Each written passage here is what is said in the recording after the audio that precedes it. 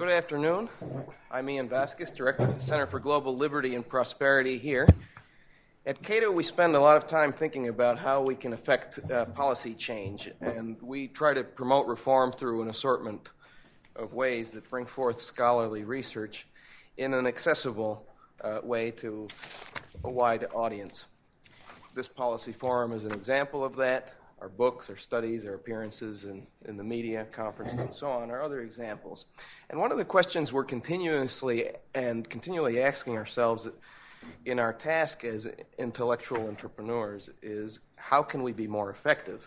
So when Wayne Layton and Ed Lopez wrote this book that we'll be discussing today, I was quite keen in reading it, since they address the big issue of why does reform happen and when does it happen?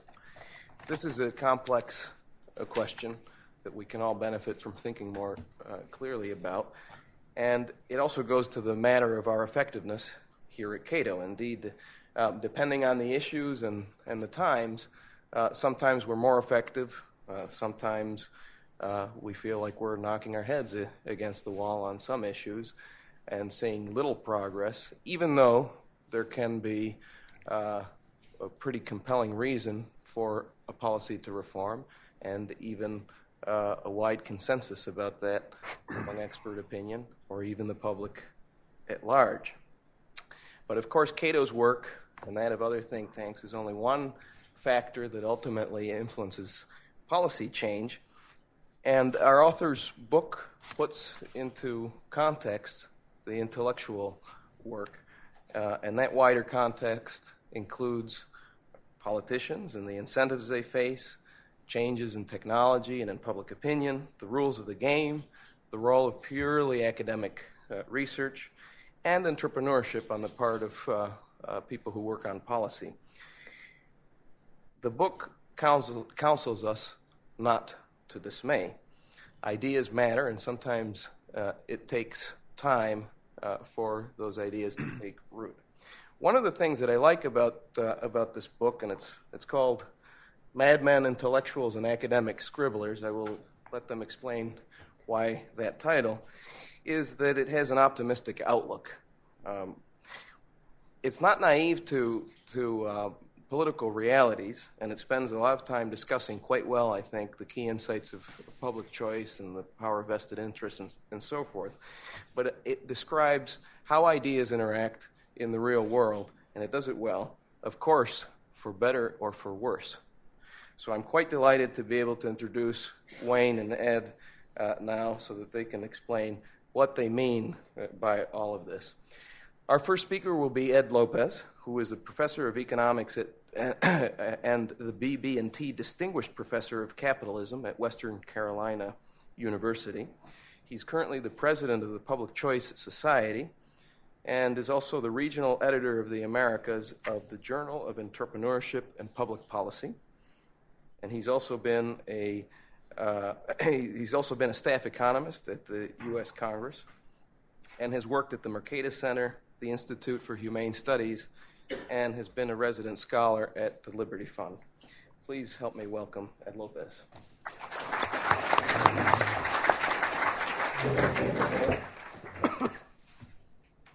Well, thank you very much, Ian, for that warm introduction, and thanks very much to the Cato Institute for providing this forum for us to discuss not only our book, but the issues to which it speaks. And as Wayne and I hope to convey, that is a very broad domain. I would also like to thank you, the audience, and those listening and viewing in for spending your time with us today. Getting right to the point, as Ian suggested, the central question that we are preoccupied with in this book is what factors drive political change? In particular, when does significant reform, meaning changes in public policies, changes in social institutions, when does that come about? And what is the role of ideas, particularly those people who deal in ideas, in making such reforms happen? With this book, Wayne and I, we want to understand this process of reform as it applies broadly, to tax policy, to entitlements, to regulations of all sorts, to issues like the drug war, to immigration, and so on. Just about every issue of importance, if you will, in contemporary current human affairs. Our approach is to analyze reform, whether it happens, how it happens, why it happens, as a battle of ideas versus interests. Ideas versus interests, fighting over the rules of the game. We have vested interests defending the status quo, and we have the proponents of different ideas urging for a change. We're not the first economists to frame human affairs in this way, as the battle between ideas and interests. In fact, in the final words of his 1936 famous book, The General Theory, John Maynard Keynes says, "I am sure that the power of vested interests is vastly exaggerated compared with the gradual encroachment of ideas. Soon or late, it is ideas, not vested interests, which are dangerous for good or evil." So, in other words, Keynes here is saying that ideas matter, period. 91 years earlier, another giant in economic thought, John Stuart Mill, took a slightly more conditional approach. He wrote, "Ideas, unless outward circumstances conspire with them, have in general no very rapid or immediate efficacy in human affairs. But when the right conditions and the right ideas meet, the effect is seldom slow in manifesting itself." So, in this sense, one can think of our book as not assuming that it's given that ideas necessarily have consequences. Ideas are not sufficient for political change is another way to say that. They do not inevitably overwhelm the vested interests of the status quo. Instead, we build on Mill's point. We look to both ideas and outward circumstances, those conditions of time and place in any society, to understand political change. And this, in these remarks, anticipates the heart of our argument.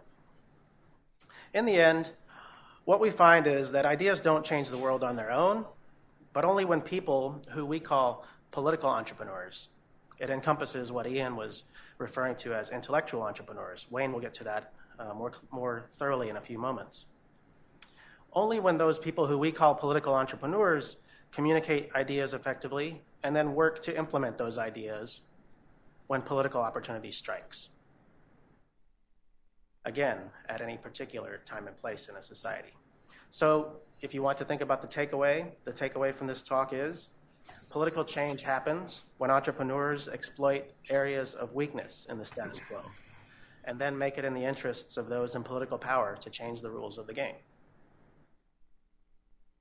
Now, to reach that takeaway, our book presents a framework for understanding political change, the process of political change. Wayne will sketch the details. I'll spend a few minutes discussing how our approach is rooted in, but goes beyond, public choice theory, what public choice tells us, but also what it leaves unanswered.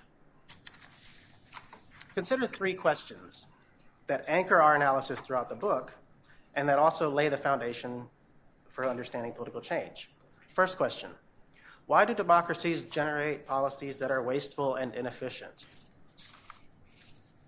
Second, why do such failed policies persist over long periods, even when they are known to be socially wasteful, and even when better alternatives are known to exist? Third, why do some of these wasteful policies get repealed, such as airline rate and route regulation in the 1970s, while others endure, such as sugar subsidies and tariffs in our own time? On the first two questions, we submit that public choice provides a complete set of answers. These lessons derive from the core insight that incentives matter in politics just as they do everywhere else. Our professor, James M. Buchanan, who passed away at the age of 93 last week, summarized this realistic approach to politics in his 1979 essay, Politics Without Romance. He writes, "The romance is gone, perhaps never to be regained. The socialist paradise is lost. Politicians and bureaucrats are seen as ordinary persons, much like the rest of us.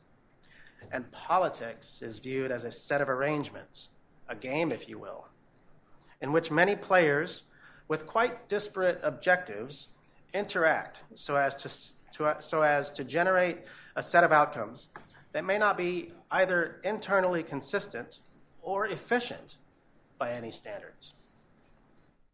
So, getting to this first question that we ask, why do we get inefficient policies?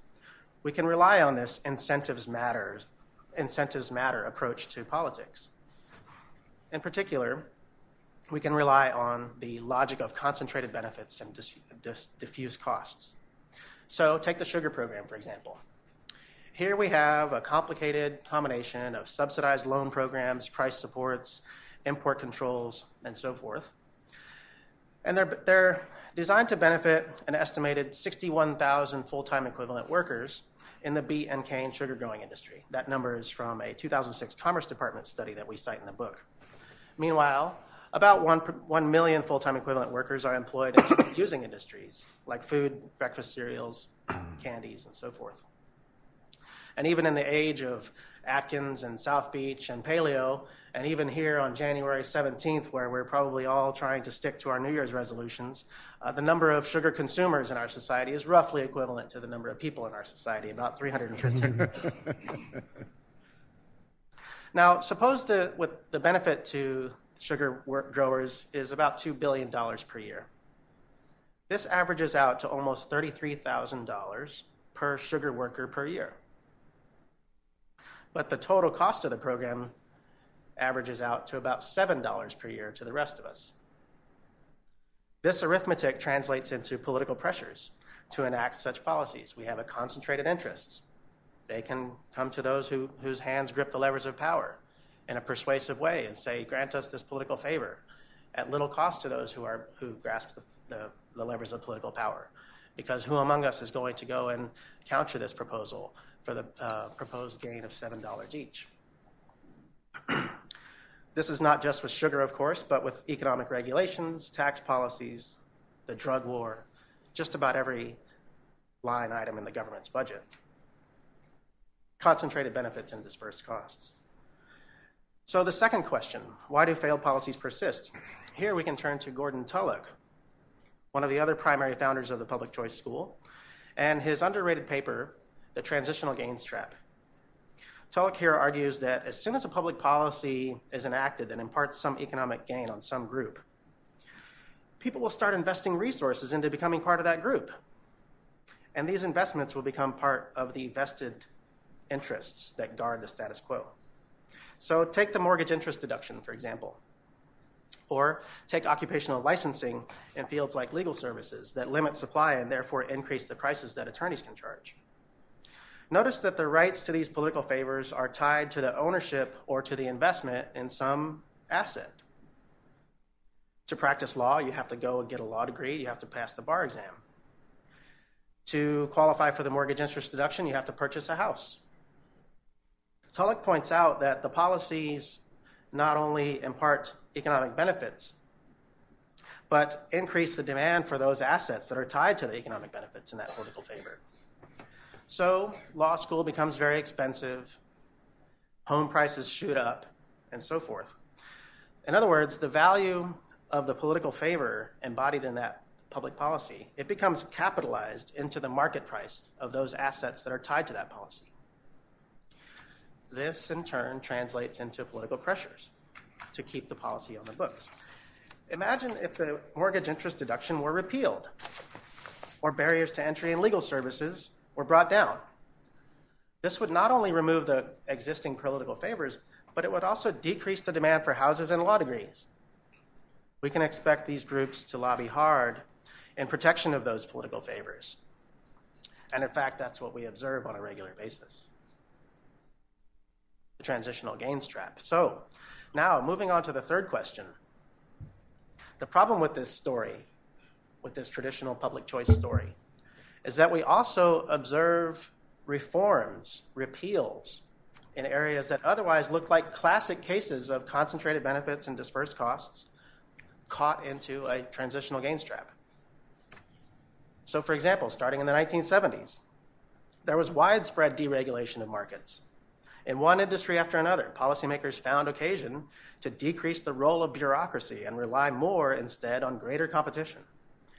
As we report in the book, the Brookings Institution economist Clifford Winston estimated that in 1977, fully regulated industries accounted for 17% of national output. But by 1988, that share had dropped to 6.6% of national output. The examples aren't limited to deregulation in the 70s. In the 80s, we also had fundamental income tax reform. Moving to the 90s, we had spectrum license auctions. We had welfare reform. And to our north, the Canadians reformed their fiscal institutions. Why do wasteful policies sometimes get repealed? What's happening here is that public choice theory is giving us a clear picture of the vested interests at the table. The vested interest side of this battle over institutions. But it's not providing a clear picture of the ideas side of that battle, of the ideas at the table. This is the stepping off point for our book. This is the space that our analysis seeks to fill, and that our framework in the book is designed to understand. And so with that, I thank you again, and I turn the podium over to my co-author, Wayne Layton. Thank you.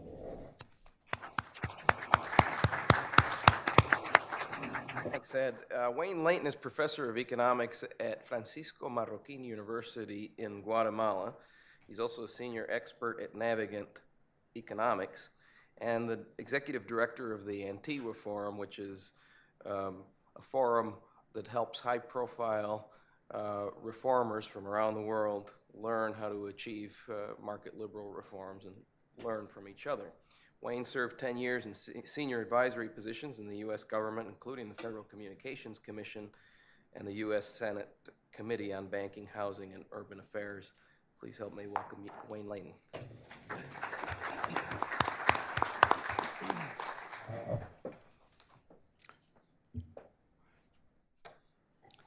Thanks, Ian, and thanks all of you for coming. In our book, Ed and I lay out a very simple framework for understanding political change. We start with the insight that Ed mentioned, that Buchanan's mentioned. Incentives matter. Incentives determine people's behavior. They drive people's behavior. They shape people's behavior. Incentives matter.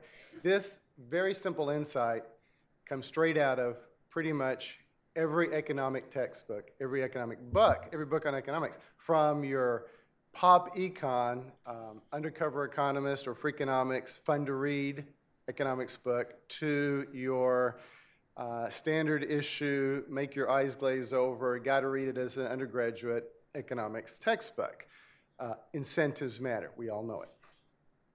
But if incentives determine outcomes, what determines incentives? Where do incentives come from?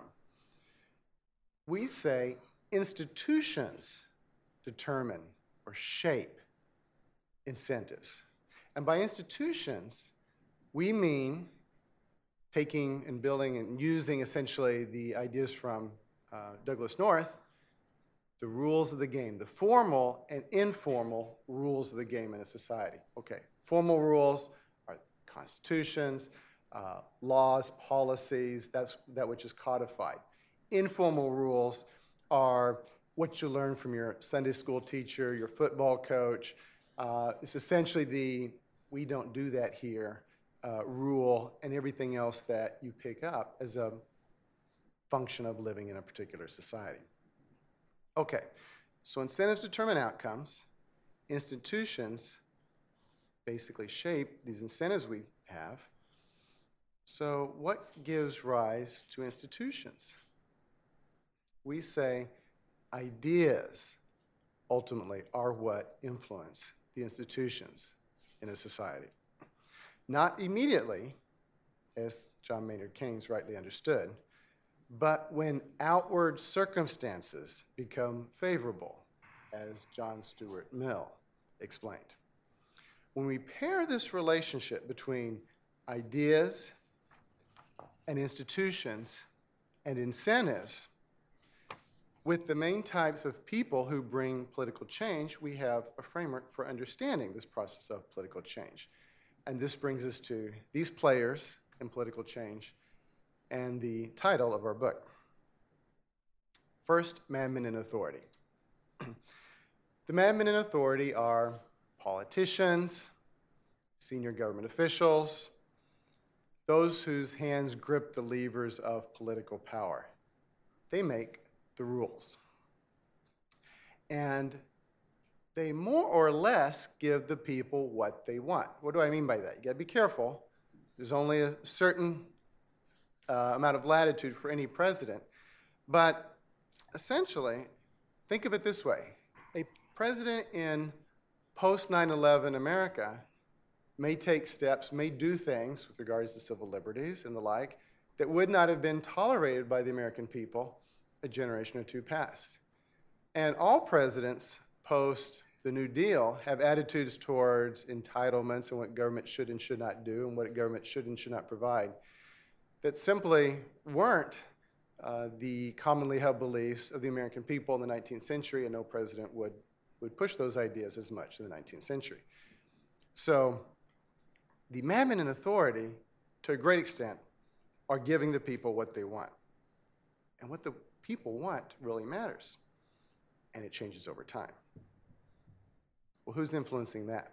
The next group of characters after madmen in authority, the intellectuals. The intellectuals, as we define them in our book, are what Hayek calls traders in ideas. At one point, he refers to secondhand dealers in ideas for intellectuals. Sounds a little disparaging, but you need to think of it as the intellectuals are the people who are newspaper editorialists. They are radio and TV talk show hosts. They are high-level, highly respected preachers. They are novelists.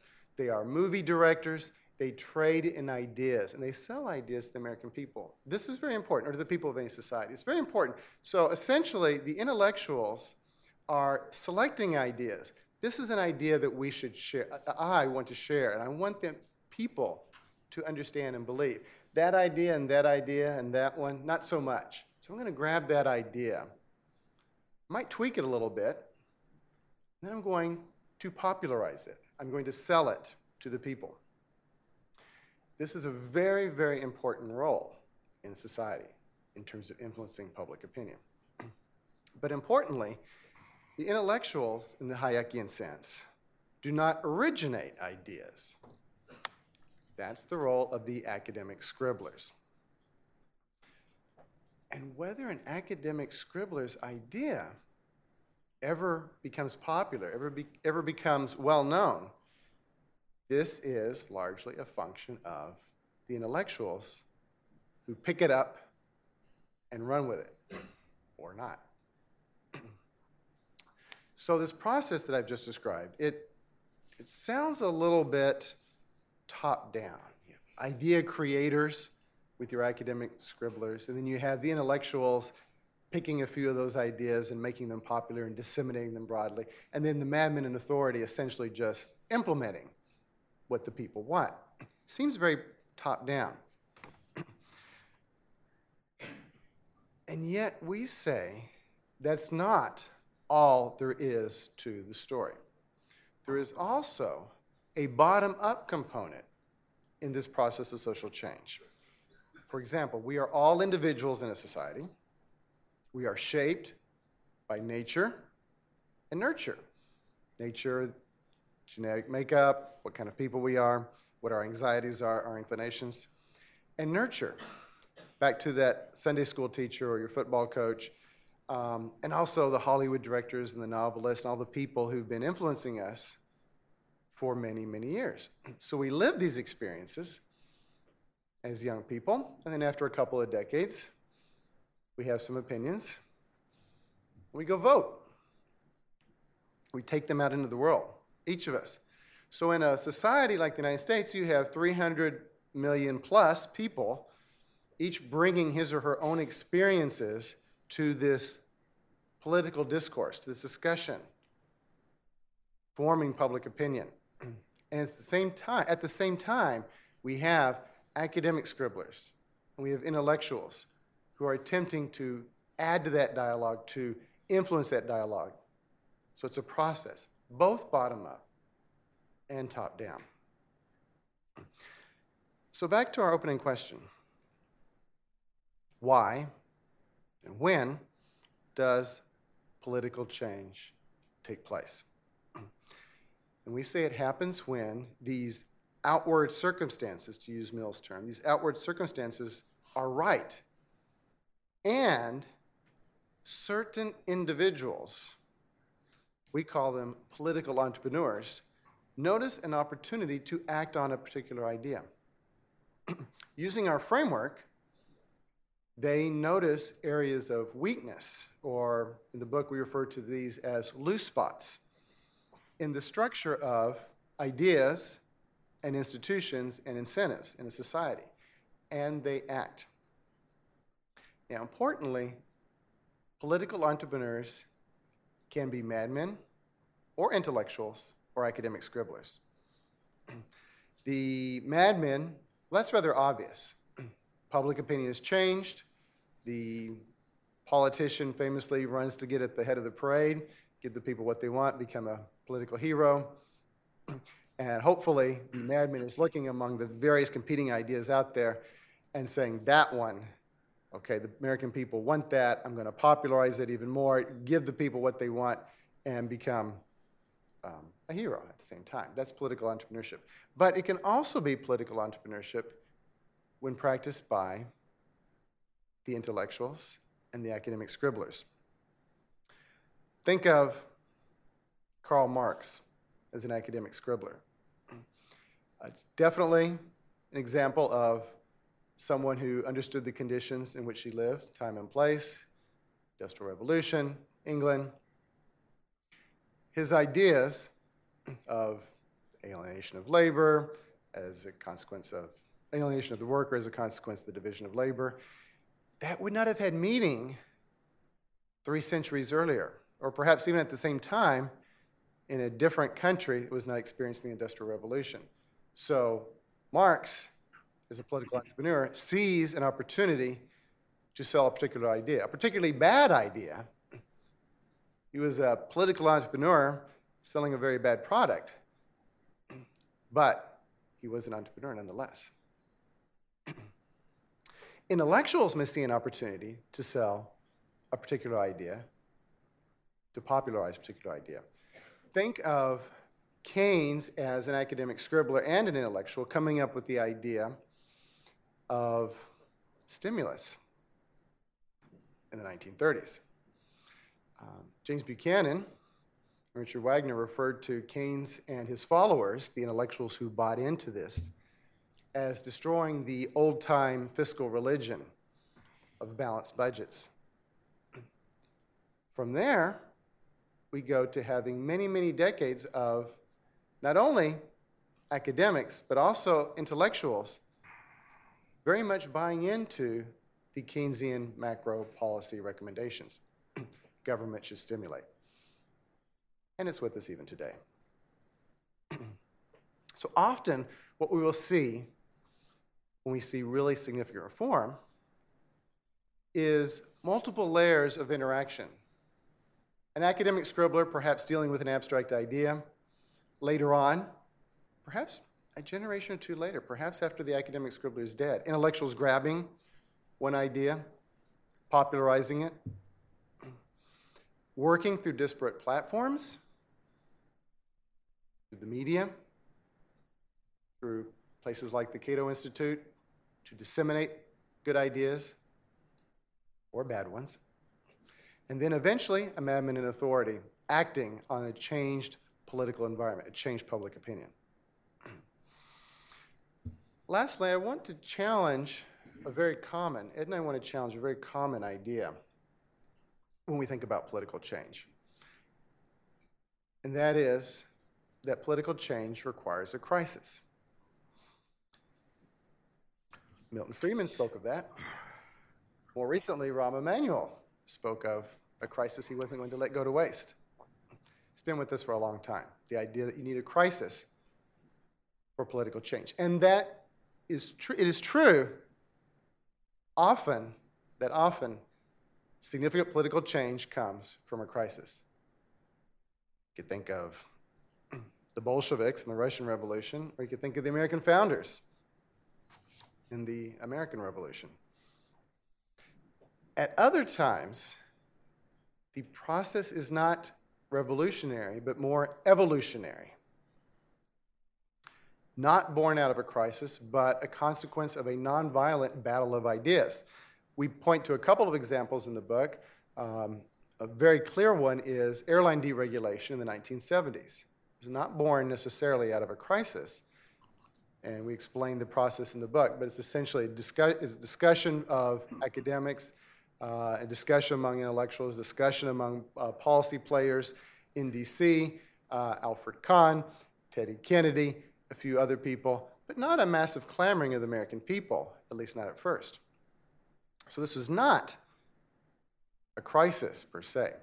Similarly, tax reform in the 1980s, not per se crisis-driven. It is possible, it is common to see significant reform come from crisis. It's not necessary. Lastly, I would just simply say, if you think of this process, ideas influencing institutions, which change incentives that we all face, and you think of the players involved, both academic scribblers and the intellectuals, and ultimately madmen in authority, holding the levers of power, changing policy, changing the rules of the game because that's what the people want. If you apply this framework for understanding political change, it's easier to see when and how significant reforms may come about.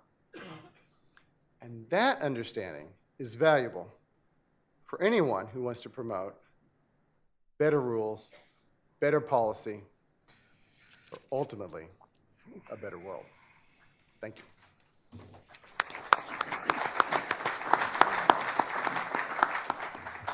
Thank you, Wayne. I'm sure we're going to be interested in hearing which of those significant reforms that you can see coming around the corner. Our next speaker is our good friend Fred Smith, who I asked to comment on the book for just a few minutes. Fred is the founder and chairman of the Competitive Enterprise Institute, and of course is longtime president up until December of last year, I think. January 1st. Oh, January 1st. Don't push me out any too soon. Okay. He's also the director of CEI's Center for Advancing Capitalism. He's known for addressing a number of complex issues like the environment and corporate governance. And one of the reasons that we invited him is because he has an optimistic outlook on promoting the case for capitalism in a world in which it's constantly under assault.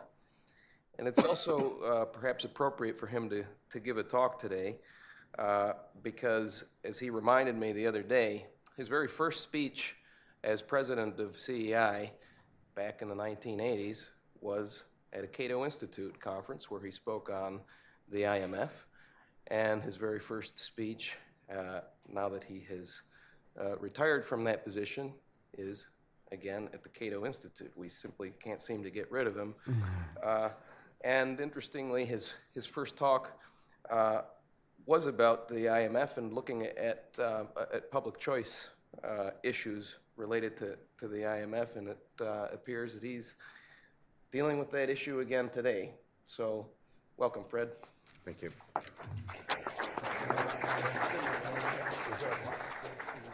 Thank you.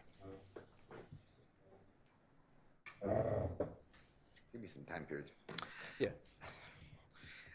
Thank you very much. It's an interesting circuit from policy wonk through a long tenure as a manager and now back to policy wonkdom again. It could be a lot more fun in this world. We'll see.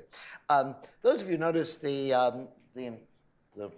tag notes in my book, Illustrated. I did read the book. I like the book. I think it's a very important book. It's one that everybody should read. And I see it as an attempt by the authors to broaden the discussion about policy change, moving it away from what has been a fairly sterile discussion of economics in its traditional sense to a beginning to put more contextual elements to enrich that debate, moving it back to political economic change, or policy economics again, which is much more in tradition of Adam Smith and the earlier classical liberal periods. Moving away from, I think, the sterility that has so affected economics over the last decade of mathematization back to the rich context that it once had. Secondarily, it is, I think, an intent to do that, not just for the experts, but to create a book that would reach out, provide an understanding of why political economy is a much more important way of thinking through political change than the old supply-demand diagrams and so forth, and to make that information available to a larger audience, to try to write a primer that can bring a larger number of people to an understanding of how policy change might happen, can happen, and hopefully bring more people into the reform movement. The first 4 chapters, to do that primer status, to build the background for understanding political economics, not just economics, I think does take a diversion into philosophy, economics, history, the whole things like that. That takes a while. And in the first 4 chapters, I think, provide a very credible, very quick, I should say, but a very quick and credible attempt to bring people up to speed on those issues. I have very little to say about that. I thought it was an interesting one. It's been a long time since I've reviewed philosophy, and I think more of you would find that interesting too. The group, as Steve mentioned, the themes of the book, the major themes that ideas have consequences and that incentives matter. I agree in part and will, as you will see, disagree in part. The challenge, of course, is less about whether ideas have consequences, but whether good ideas have consequences. And I think they have a little less to say about that than they might.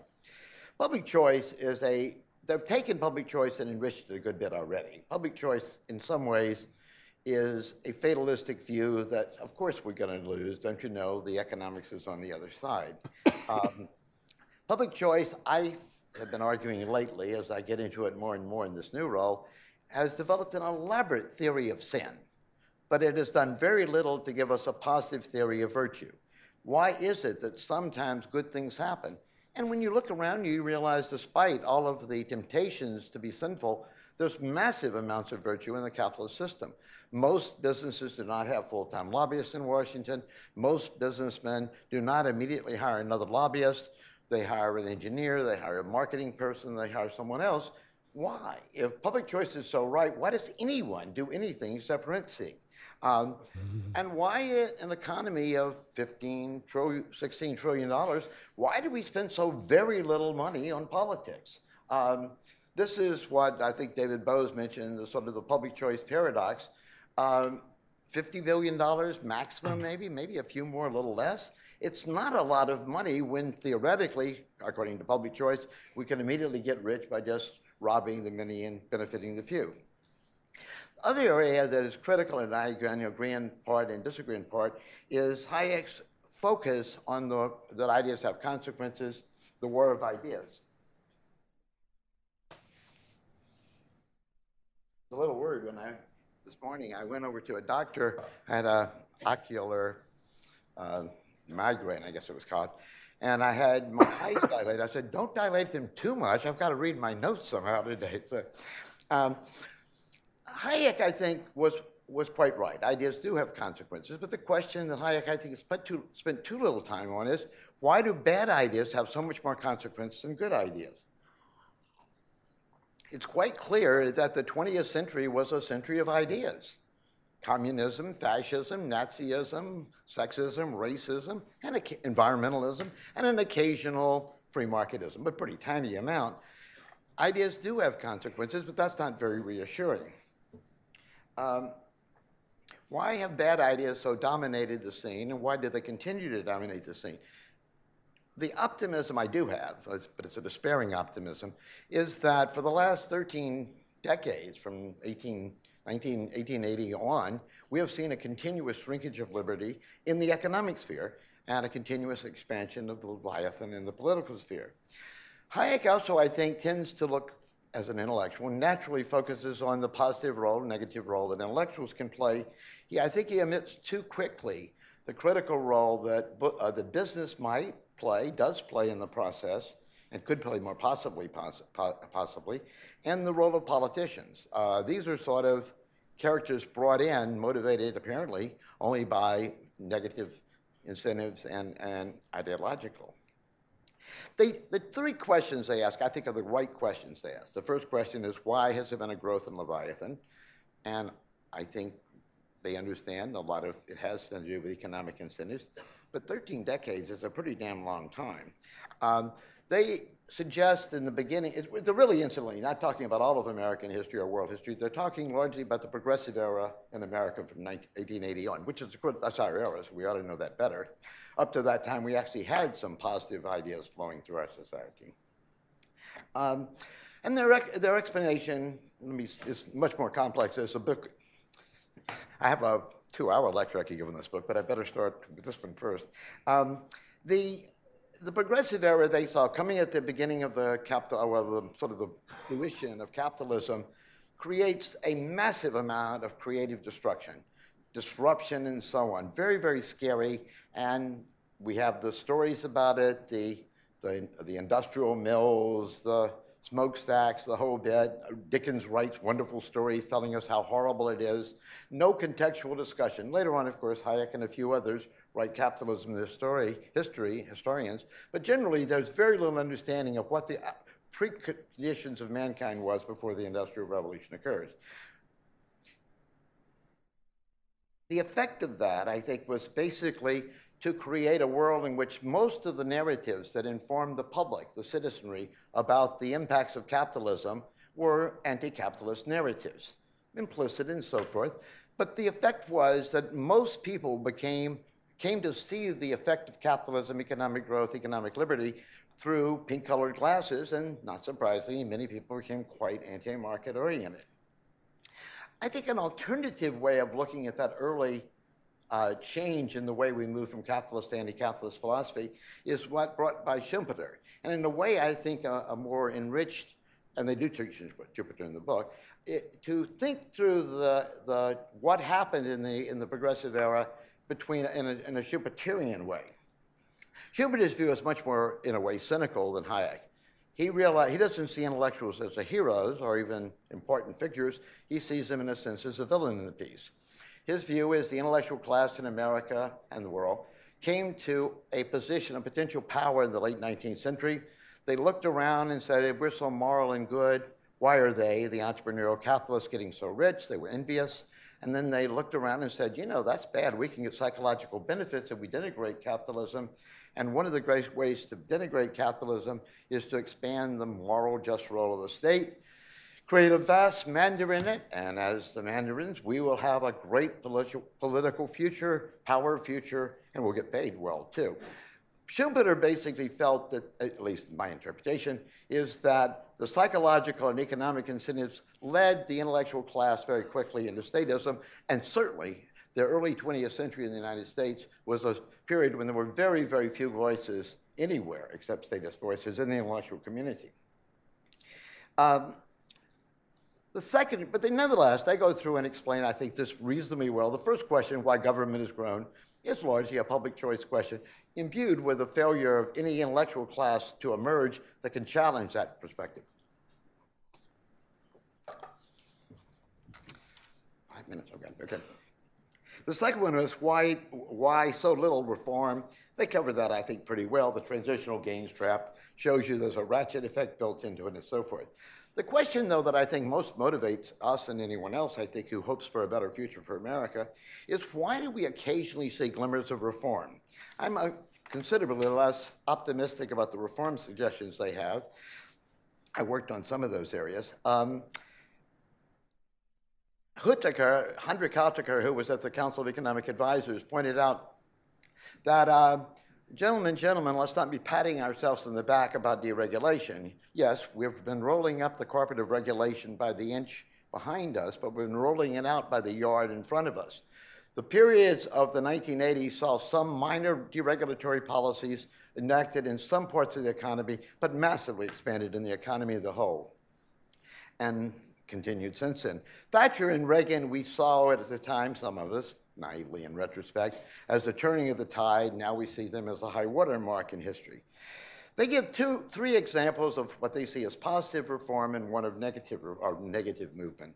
Welfare reform, airline, spectrum transformation, they see as more or less positive. Housing, they see as negative. Not much need to talk about housing issues here with John Allison as our head here. He knows very well it was a rent-seeking phenomenon, and it illustrates how bad policy became even worse policy over time. They moved, though, to the spectrum issue and airline issues, and they see no crisis. Well, airline didn't have the crisis. It was a political entrepreneur, Breyer and Kennedy, who saw a way of looking a little bit less knee-jerk liberal. They went out and did it. And there was a lot of economic research at this time, and Brookings, prior to the early Brookings, AEI and Chicago School, and there was the intrastate experience with Texas and California that gave you an empirical example, an easily understood example of what economic liberalization in that sphere might have been. We liberalized it, we got some benefits, but as most of you know, the airline sector, air travel sector is a network industry. It has the flows, the airlines themselves, which we liberalized, and the grid, the airports, and the air traffic control system, which we not only did not liberalize, we've increasingly made more and more regulatory. So whatever we gained in one front, we gave a lot of it back in the airport air traffic control government monopolies. Spectrum is a little more difficult. Spectrum, they mentioned no crisis, except there was always the need for more money in government, and liquidating a government asset with no political opposition and lots of rent-seeking opportunities by those who could allocate selectively parts of the spectrum to parts of groups and then play games with reallocating it over time really was a rent-seeking issue. Did freedom expand because of spectrum allocation flexibility? I don't think it expanded. Efficiency gains were realized, but we ended up with an even more tumultuous rent-seeking fervor in that area. Welfare, I have not much to say about. The airline area is not the one I would have picked. I would have picked railroads where there was a crisis. They were going bankrupt, and the railroads actually deregulated in a way that is far more compatible with economic liberty. The first 6 chapters, nonetheless, answer the first 2 questions well, and the last question not so well, I think. But then they go as to what is to be done, and let me try to finish with that, because that's a question that I think none of us are fully comfortable with the answers we have today, but it's critical we find them if capitalism is survived, as economic liberty is going to be something we might experience in the future. I think we need to enrich the whole debate with much more understanding of Schumpeter. Schumpeter, of course, was even more pessimistic than any of us. He was German. But Schumpeter, nonetheless, did express an understanding, I think, in a much different way, in a much richer way than Hayek did, of how political change occurs. Yes, intellectuals are the purveyors of ideas, but if the intellectual class interest is statism, why in the name of God would we expect them to pass our ideas along? Well, certainly they didn't when there were no classical liberal intellectuals, but one of the real positive things that's happened in the last decades is that a minority of classical liberal intellectuals, Cato, all of the flurrying of atlas groups around the world, CIs and so forth, are now examples that we're a minority, but we're certainly not a solid minority. The war of ideas is being waged now. But those ideas still have to reach the citizenry in a democratic market economy, and there is very little ability to do that through an academy that is heavily biased against economic liberty, in a media world totally dominated either by crazies on our side or crazies on their side. Fox News, incidentally, some research we've been doing illustrates that every time Fox News did a particularly virulent attack on Obama, Obama's campaign contributions jumped and his popularity movement went up. We might have actually won the election if there had been no Fox News out there. They talk top down and down up. There's a lot to say about that. I think there's still a little too intellectuals respect intellectuals. It's our nature. And therefore, I think we give far too much credit to intellectuals, far too little to the people who actually might be possible communicators. The business community, particularly, is totally left out or largely left out of their equation.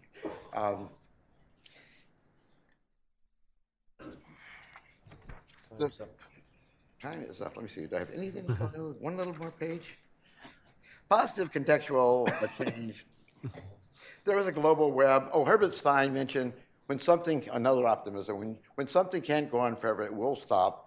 We are going to have a crisis, and although crisis may not be everything, boy, they can be helpful. We have a shot at changing things dramatically in Europe. We're seeing it at the state level now, where pension reform for the first time in history, labor reforms are happening, not because of change in politics or ideas, but because they've got to do something.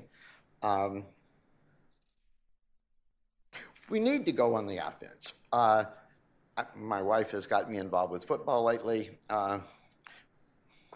and I've now learned one thing is, no matter how good your defense is, you're not going to win the game unless you can move the ball. And so far, we've illustrated very, very little capacity to move the ball. We have to begin to do that. There's a role there for new alliances, just as they've created on the left, between their intellectual supporters, the statist intellectuals dominant, and the entrepreneurial elements of the business community who see the value in rent-seeking.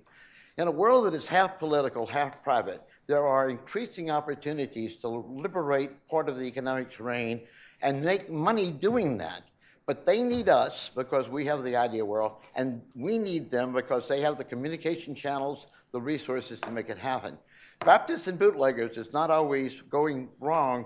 A creative Baptist and bootlegger group between the wealth-creating sectors of capitalism, entrepreneurial capitalism, and those of us who actually believe in economic wealth and freedom could bring about the kind of changes that they've alluded to in their book. Thank you.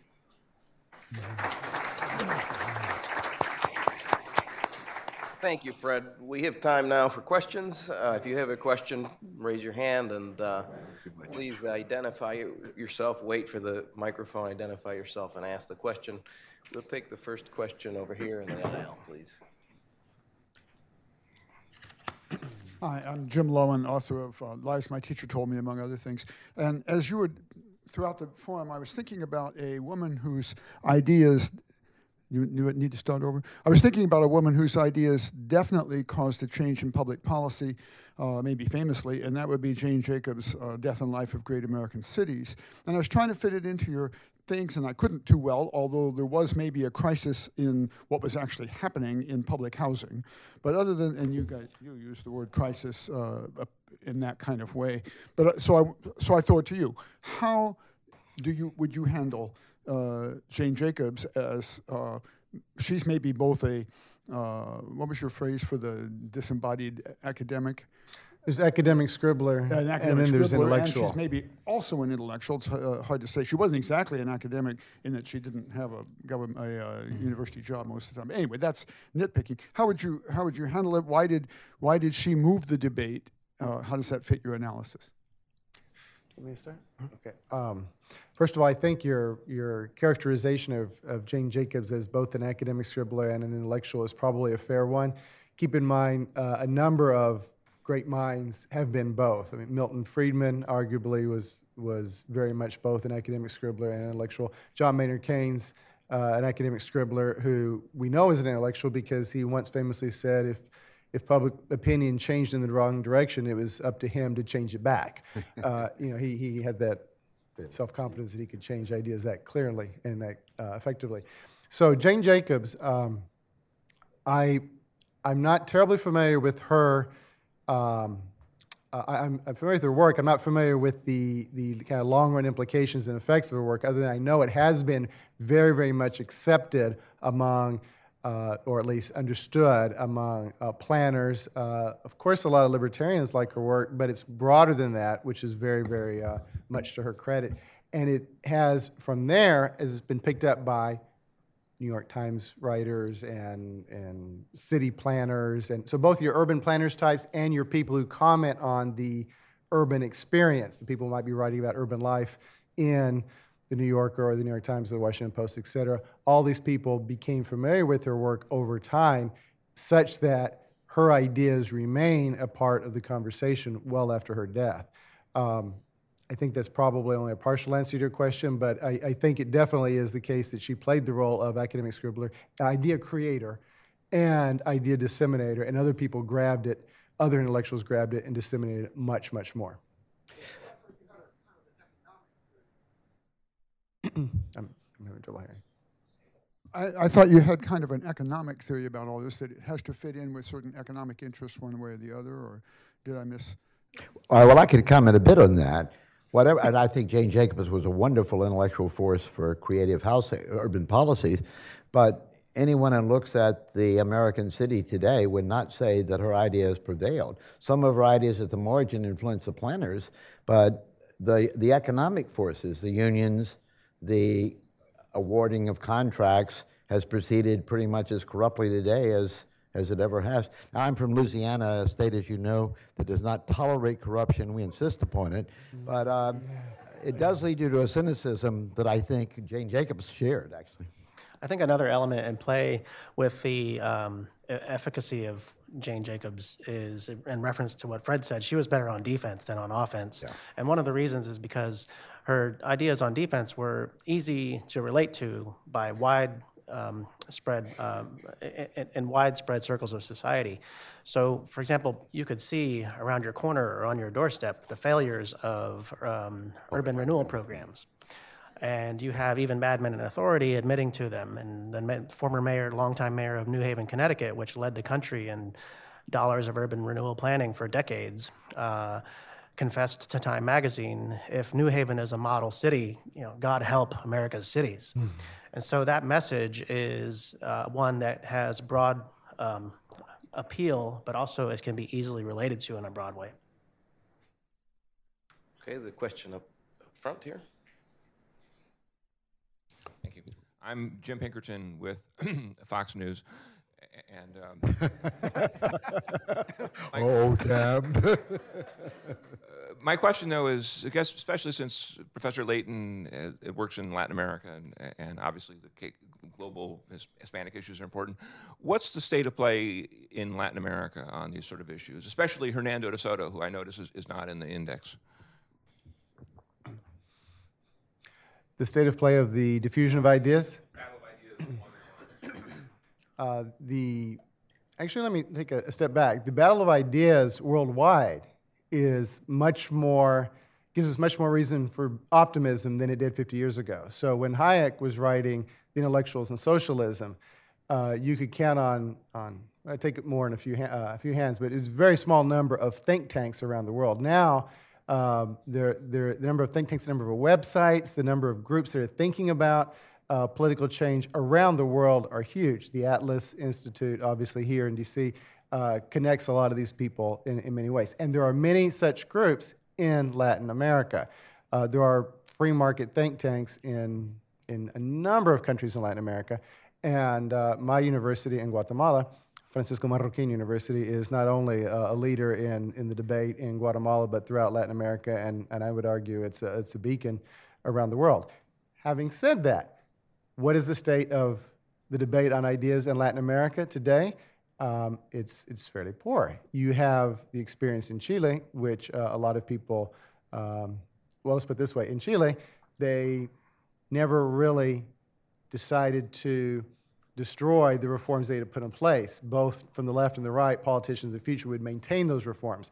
But in so many other countries in Latin America, from Argentina, Venezuela, Nicaragua, Ecuador, Bolivia, and on and on and on, the populist mindset, if you will, is alive and well. So it's a battle of ideas that's it's not being won in many, many countries. I would also just add that that's one more reason why you need not only a vigorous press that's challenging these people, but also experiments in liberty, such as free cities. If we could have a few experiments like that in Latin America, where you could establish a Hong Kong or a Singapore-like group, small development, I think that would significantly change the debate. But where we are right now is many, many countries where many, many people accept this rather populist ideology, and that means those of us who are engaging in the war of ideas have a long ways to go.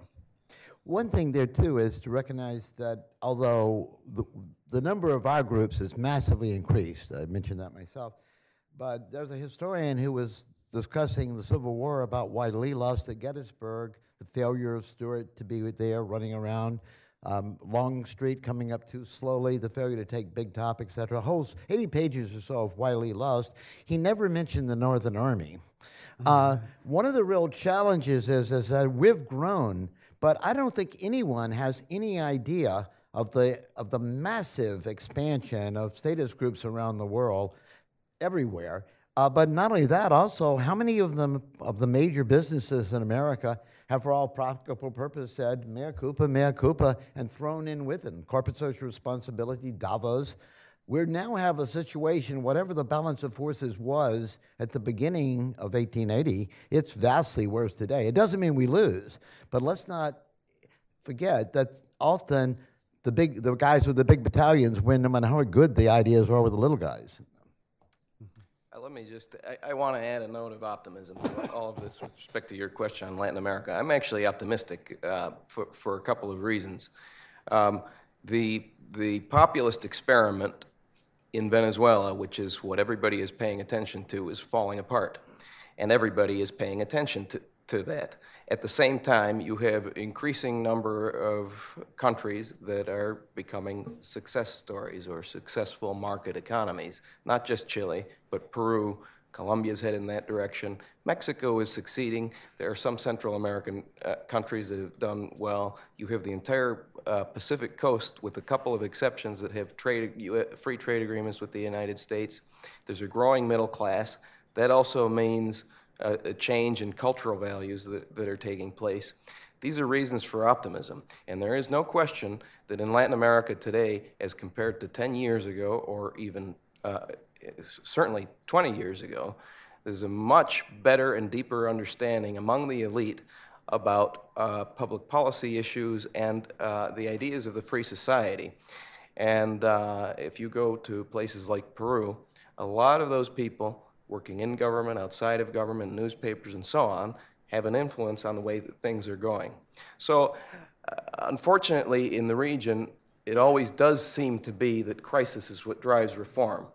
And all of the big reforms, or most of them in the region over the past several decades, have happened because of a crisis.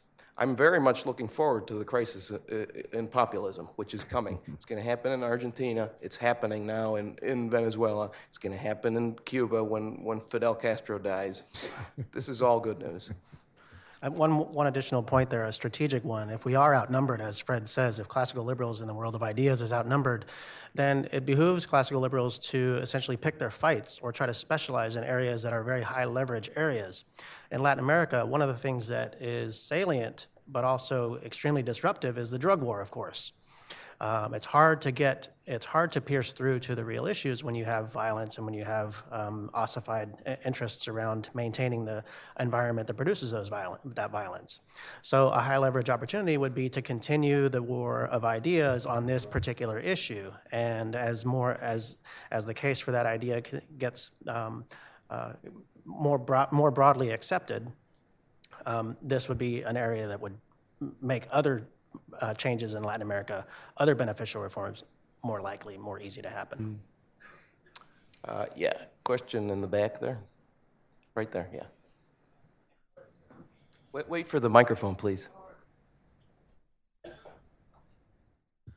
My name's Harry David. I'm working at the Institute for Humane Studies, and I have a question about certain circumstances in which these ideas might not be relevant. In particular, I'm thinking about whether people are open to persuasion or not. And so you can think of two different sorts of political entrepreneurs, and I'll illustrate it in prohibition, the repeal of prohibition, where there's certain women's groups and others who are persuaded by the failure that they see around them to change their minds about whether prohibition is good. And then there's another women's group that just maintains, based on their prior religious beliefs, that prohibition still is a success. So I'm wondering if you have any thoughts about whether this thesis is irrelevant in certain circumstances where people are too dogmatic to be persuaded. That's an area that neither of us have gone into in this discussion. There's a concept called what explains the opinions that the citizenry hold about things they don't think about? Prohibition, trade with China, everything else, drug wars. There's a tendency in the debate of intellectuals to discuss education and informed decision making, but most people have real lives. They don't go to Cato forums, they don't read white papers, and they sure as hell aren't going to spend much time about things they can't do much about. They've got a busy life already. Those people nonetheless will have opinions that will shape the spectrum of the politically possible. And the question is, the challenge is, how does one reach people like that? And there's a whole literature about that, one of which I find simple is, you've got to show people that our policies are compatible with their values. Not necessarily the only policies, but compatible. And that is a very difficult thing to do without having a communication channel big enough to reach them. With the media closed to the other side, not to our side, and with the academic world for at least the next decade or so locked up in status enclave, we have very little ways of doing that unless we can persuade business and so forth. That's why it's so encouraging that books are coming out now, not very great books totally yet, but The Conscious Capitalism that John Mackey's just published, the earlier Creative Capitalism book, and ideas that Bill Gates. Business has been recognizing that if people have contempt for them, their economic as well as their political future is hard. But we don't work with the business community very much. They don't work with us very much. The other side works hand in glove, the trial lawyers and the environmentalists. And I think that mutual contempt that we in the intellectual community and they in the entrepreneurial business community, not contempt, but lack of understanding has weakened our ability to change things very much so. I think if there are reasons for optimism, it is there's not one single unified view, if you will, in the realm within which intellectuals operate.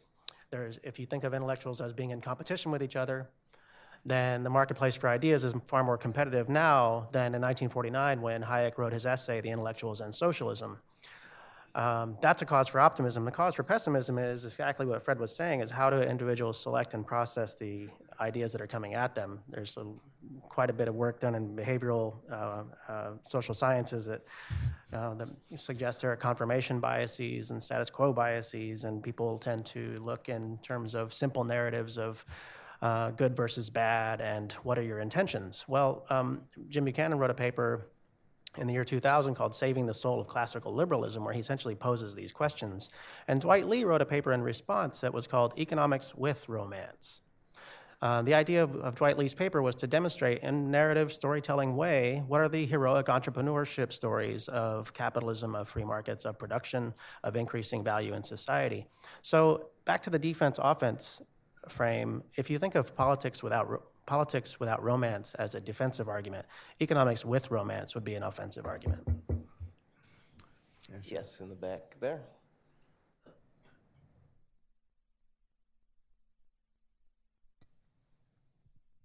Thank you. My name is Catherine Metris, and the issue that's always most on my mind and heart is the Israeli-Palestinian issue. And this leads perfectly from what you were just talking about appealing to people's values and so on. It's been interesting. There's been an evolution over the past 10 years where 10 years ago, 70% of people felt that what Israel was doing reflected their values, and 30% felt that the Palestinians did. Now it's about 60-40. And I would expect in 10 years from now, it'll be 50-50. My question is, for those of us who are concerned about supporting the Palestinians' quest for human rights and freedom, what can we do in the face of such an entrenched lobby? And you were starting to address that question, appealing to the public. I personally, in my own journey, I started off in government thinking you have to change things from the inside. Gave up on that. Then I was in nonprofits. Then I decided, no, they're too weak. Now my theory is media. We need a film, we need a blockbuster film that shows people, the beauty and the value of what the Palestinians are doing to stand up for themselves, their quest for freedom. Anyway, I'd love to hear your thoughts on this. I don't think, well, I'm sorry, Wayne? Paul. I don't think that's a communication. Look, it's a big issue that was not part of this book and not our comments. But the question of how you legitimize an option like Palestinian liberation and so on is not, I think, to say that the goal is to persuade everyone that you're right. Your goal, I think, is to persuade people that there is a path to a more balanced, arguably, treatment of the Palestine-Israeli debate than we've seen today by the United States and elsewhere. And to do that, you have to use narratives that can reach the public. I don't think the kind of blockbuster film on either side, like Frack Nation or what was it called? There are a lot of movies that go out there and try to beat you over the head that we're right and they're wrong. I think that's not the right approach. You're trying to find a way that shows to others that you care about their values. They don't care what you know about the reality of Palestine or anything else unless you can show them you care. And you care about both sides, the Israeli side of this debate and the Palestinian side of the debate, and find some way of explaining a process that might lead both sides to think, well, it's not my preferred solution, but it might be one that I could live with, as I see it. Real quick on Fred's point about the importance of the intellectuals, I want to go back to the framework we discussed. It's both bottom-up and top-down. So the bottom-up element implies that the people are living a certain experience, they have this experience, and the intellectuals who wish to communicate their messages have to take this into consideration. They have to keep in mind what back to the previous question, what people's religious preferences are and what they've experienced growing up, what they've lived, et cetera. As far as once you're an intellectual and you're trying to sell this message, just to get an idea as to how important the media can be, consider the current debate about this movie, Zero Dark 30. Why is it coming up again and again in the New York Times, Wall Street Journal, Washington Post, and on and on and on? It's because they portray torture in a particular way, and there's a discussion about the implications of that for the policy of the United States.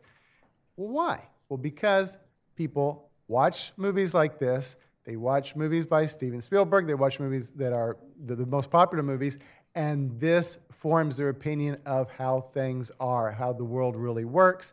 It has a tremendous influence. This is why movie directors and extremely successful novelists are such politically powerful individuals, how they can affect political change so very, very much. I'll take a question here in the aisle.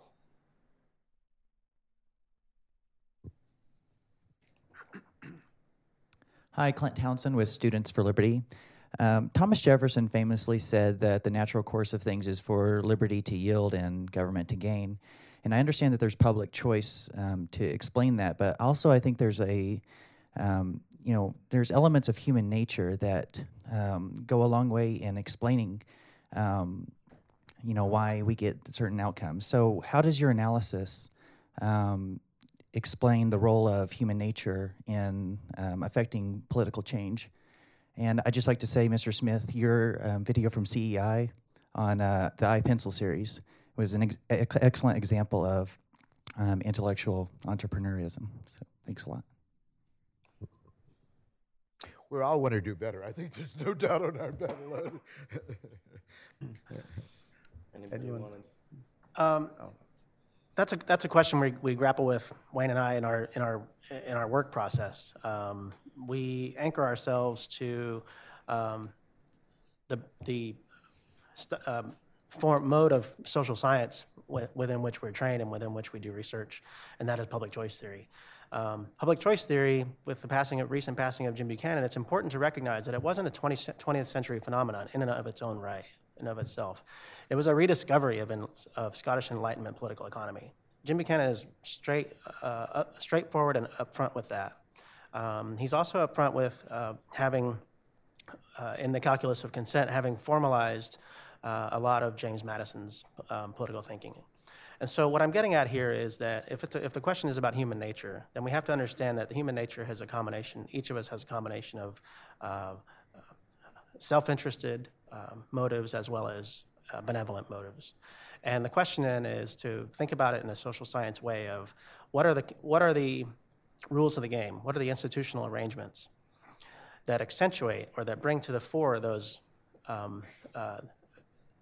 other interested or other regarding types of behavior, even though we have to assume that people are going to be acting out of their own self-interest. That's stating things generally, but I think the question is sort of commensurate in a general way as well. There is, literature that the cultural, going beyond economics, cultural value theory, which suggests that our man's prehistory leads one to an element of fatalism, don't fight City Hall, an element of work all for one, one for all, tribal egalitarianism, an element of let the right people, the authorities decide, an element of hierarchy, and an element of I want to be free to do what I want to do, the individualist element of today. All of those values are perfectly legitimate in some ways, and all of us share them to various degrees. And my view is that we have, as libertarians, tended to talk freedom, freedom, freedom as though it was the only value that anyone should even think about. And we've failed to show others that whereas freedom may not be their highest value, a freedom-enhancing policy might be totally compatible or acceptable to their values. And the classic example is Catholics and Protestants had different value positions. And in Europe, they tried to resolve it under the institutional rules of the game were you were the religion of your leader. And that led to the religious wars. In America, we, in a sense, privatized that value debate, moved it into the private sphere. We didn't denigrate Catholicism or Protestantism, but we found a policy that allowed those value disparities now to interact in a much more cooperative, positive way. And I think, in a way, all of our challenges are the ways of moving value debates from the fights we see today in the Tea Party and the Occupy movement to an institutional reforms that allow those issues to be, we can still fight, but we don't have to kill each other. Real quickly, there's a reason why Ed and I use the term framework for what we're proposing here. It's not some grand theory. It's because with the framework, there's room for additional understanding, especially to address your question and a previous question, evolutionary psychology, why humans are the way they are, how they've evolved, and how that influences the way they grapple with ideas. So there's plenty of room for adding that within our framework, absolutely. We have time for at least 2 questions, and let's take one here from Roger Pilon and take another question at the same time in the back there, please. Yes, Roger Pilon at the Cato Institute. I want to just pick up on what Fred was just saying. Does your book go into any of the cultural preconditions such that, there are cultures that tend to be more receptive to rational argument than others? I have in mind, for example, the last election where it seems that we're going in the wrong direction. And the people are willing to buy almost anything that this man says. And so I wonder if you do go into that, because Ian was talking about the situation in Latin America, where we've got some cultures that seem to be moving in the right direction, others that are not. These preconditions to that. Let's take a question in the back, too, please. Can we take that question over there in the back, please? Yes. Thank you. My name is Paula Gordon, and I have a website, a brand new website, among other websites, called GordonHumankind.com. I want to mention yesterday something very special happened that I think is going to be extremely... Could you speak up just a little bit, please? Okay. And we're running short on time, right. So make it brief, please. Yesterday, the Global Futures Intelligence System of the Millennium Project was launched. And I had the privilege of having the first paper, one of the first papers on that website. It's also on my website called GordonHumankind.com. The name of the paper is Wishes for the Future, Wishes for the Family of Humankind. The reason I think this is important is that it is a means of the Global Futures Intelligence System is a means for focusing in a virtual way globally on value issues and as well as research into all the fundamental issues that we deal with today in the world. I'd like to mention that this paper is sort of the essence of my dissertation, which was on public...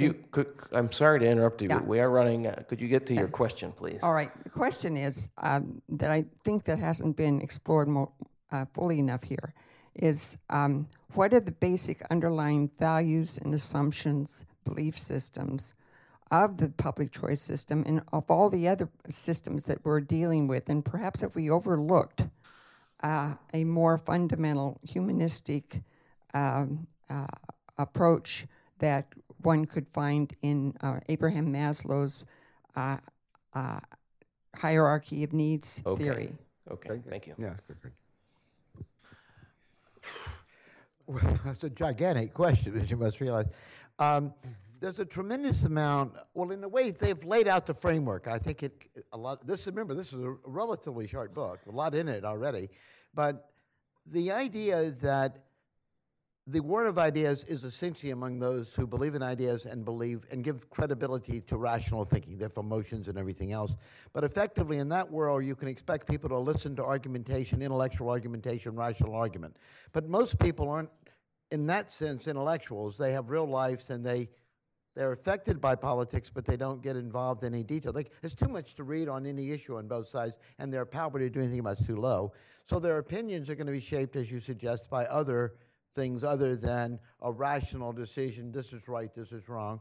And those, I think, are the things we've alluded to, the creative narratives that they produce, and whether those narratives are given in a format that reaches them, the channel of communication, whether those narratives relate to the values that is first the heterogeneous values of an American population, not just Maslowian, lots of other ways of classifying it, and then whether or not the policies we have then appear compatible with their values. We're not going to get agreement on everything, but all we really need is to agree that the ideas that society has that are we need a society that is tolerant of economic liberalism, not necessarily a society of economic liberals. And that challenge is different in the intellectual world. We do want a world in a way like that. And the popular world, the citizenry world, which in a democracy, logic's for losers in politics, and I don't think we realize that all the time. To Roger's question, the way that we treat culture in the book is not essentially to draw geographical boundaries around it. We treat culture as information and experience that a society essentially shares. And we can go into that for some little bit, but I just would like to illustrate it by one a well-known example. And if the question is, are some cultures less receptive to rational thought than others, a culture can become less receptive to rational thought during certain types of experiences and the information flows that result from that. So, for example, in the immediate wake of the attacks of 9/11, our society was not very open to rational thought. We passed the legislation that followed from that very, very quickly without much rational thought that went into it. Yeah, in response to other crises as well. Yeah. Our focus is very much U.S.-based, but the application and the framework would go to other countries as well. And with regard to culture, I would just second Ed's point and also add, as I mentioned, it's important to keep a perspective that is not just simply looking at political change as revolutionary, but also as evolutionary. So the culture, it can evolve over time. Why? Well, that goes back to the influence of the academic scribblers and the intellectuals who are changing the way people think and their attitudes, beliefs, their opinions. And then those over time can fundamentally change the culture. I mean, and obviously this includes the preachers as well, but it includes the movie directors and editorialists, and that's why this group of intellectuals is so terribly important, and the academic scribblers who provide the ideas that they eventually try to sell. Because as public opinion buys into and adopts these beliefs as their own, public opinion changes, and the society and the culture and everything else change as well. Those of you who have listened to this debate, they've written a book that opens a door to a broader discussion of what makes political reform possible, moved it beyond sort of the narrow concept of just self-interest to a richer debate. There's a lot of things that I think all of us would like to add to that book, but they wrote their book. It's our challenge to write more ourselves. So I like the book. I think you ought to read it. So. Roger, one of the things that's true about Latin America, and I think is true about cultures around the world, generally speaking, is that public opinion, that the public usually holds very contradictory views, and that our job is to appeal to the common sense of people. Typically, that's successful in Latin America, at least, and in the places that I've been around the world. You can ask the same person, do you think that the government should take care of the elderly or the sick? And they'll say yes. But if you go from the abstract into the concrete, do you think that if politicians were given X amount of dollars, millions of dollars to do this, it would be a good idea? They'll say no. The very same person will say no because that relates to their direct experience. Populists do the former. Successful market liberals appeal to common sense based on direct experience. And I think we need to be doing a lot more of that around the world. Thanks very much. Help me in thanking our scholars today.